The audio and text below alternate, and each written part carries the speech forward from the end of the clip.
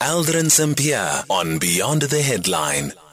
It is now 18 minutes before 4 o'clock. In conversation with Dr. Mathole Motshekga, who is a member of the ANC's Legal Constitutional Committee, we hear from him why he argues that our constitution is somehow preventing this country from achieving its social and economic transformation objectives. He goes on to say that the ANC's national conference in December should call for a national referendum to resolve and lay this matter to rest.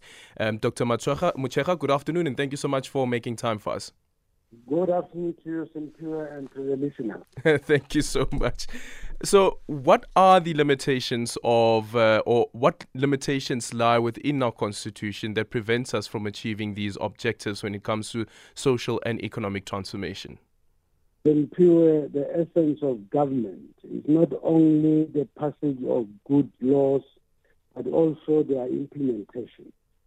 South Africa has some of the best policies on the continent and the third world.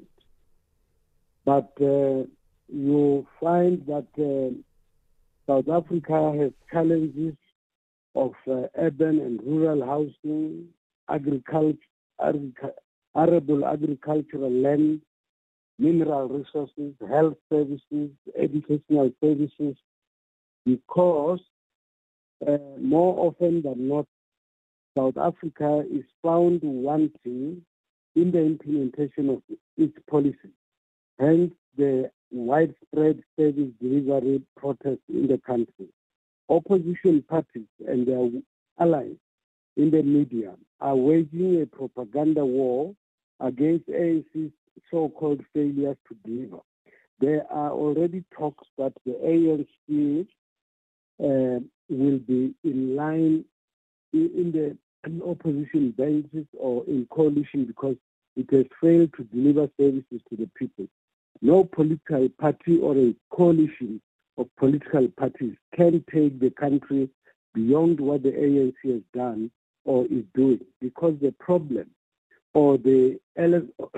problem is not the ANC's lack of capacity to deliver, but largely because of the impediment or restrictions contained in Section 25 of the Constitution, which denies the ANC access to land for housing, agriculture, sports and recreation, health and recreational facilities.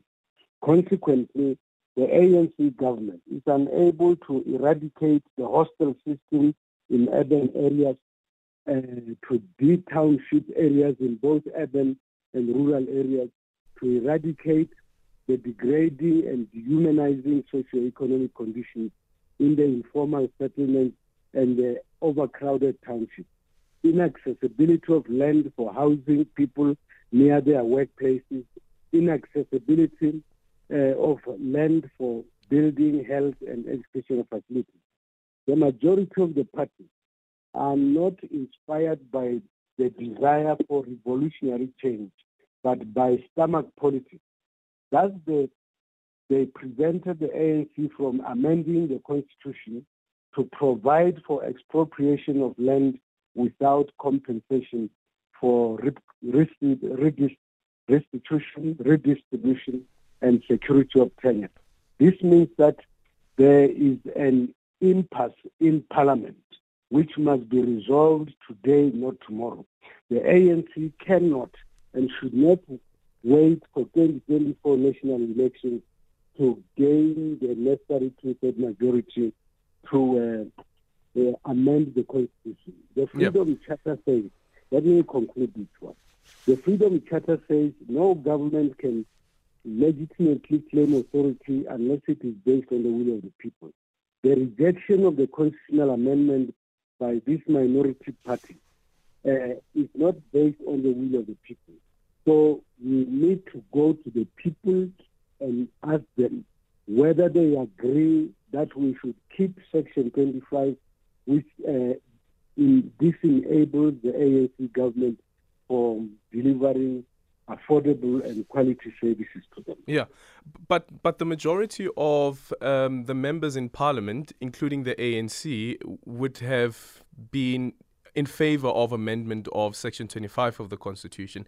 There was disagreement in the wording and who should take responsibility for that. And even when it comes to the impediments in the constitution, the ANC is the governing party. It is a process that was led by the ANC, including its now president, that went to the adoption of this constitution back in 1996.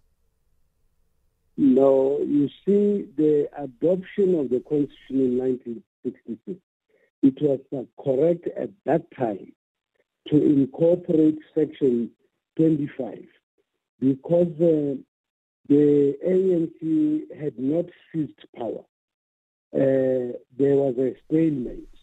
So it was necessary to build in the confidence building mechanism to persuade the apartheid regime to come to the table, and that's why we used the question of sunset clauses, and we used this Section 25 on the land. But the Constitution, read as a whole, gives us the power to amend the Constitution now that I think our democracy has settled in.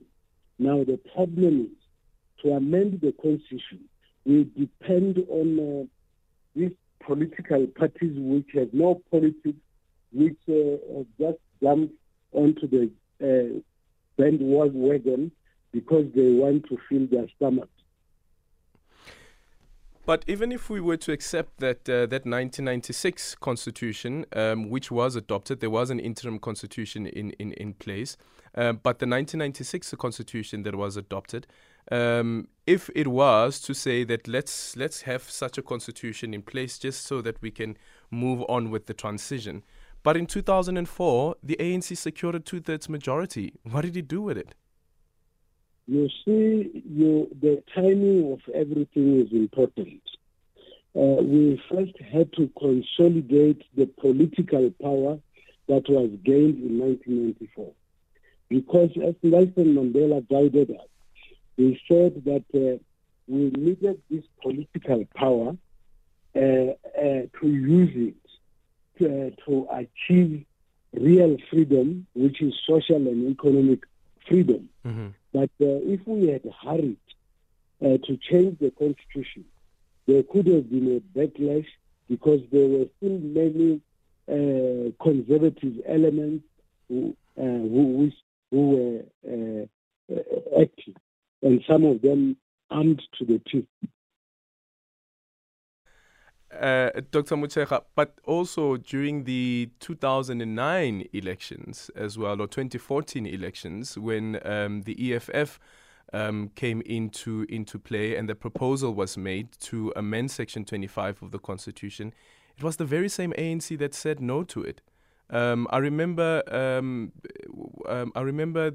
ANC chief whip standing up, saying that that's not a resolution of the ANC, so that will not happen.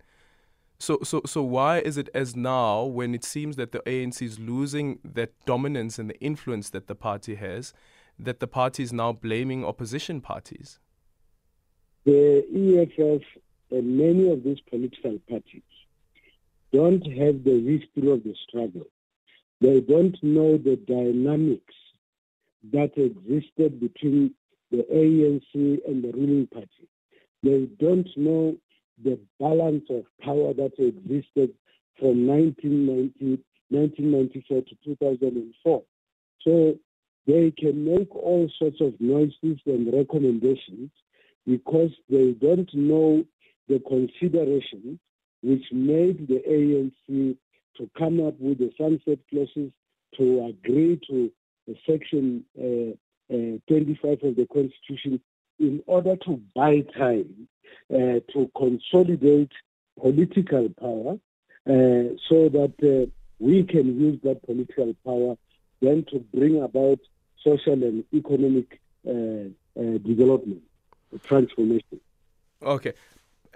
In that interview that you had with the Independent papers, speaking to Loyiso Sitima, you then also point out that it would seem that within the party itself, there's no real interest on national issues, but rather everybody in the ANC wants to be in the top six. So again, the finger points back to the party. No, what I mean is that there are some within our ranks who prioritize positions rather than resolution of national issues. So it is not the ANC that prioritizes positions. It's some individuals amongst us. And that's why we are cautioning that that is an ANC. The ANC does not exist to provide positions to people. It exists to lead and serve the people and address the national issues that would serve the best interests of the people. But these are the people that would be elected, the ones that you say have no vision on how to vision and mission. Many of them are buying branches to vote for them. So again, it's a problem with inside the party. Like even when we speak about the ability of the party to convince, let's say for instance, to convince opposition parties why it is that the party should vote with the ANC, even though they were not in agreement with the draft of the amendment of Section 25. And this goes even as far as geopolitics, the inclusion of Morocco at the African Union. The argument there again is that the ANC has lost its influence. No, you see, it is not a problem within the party. It is a problem with some individuals within the party. But our branches, which are the basic units of the organization, who are going to be the majority at the conference, are not confused because the members of our branches live in the townships, in the informal settlements.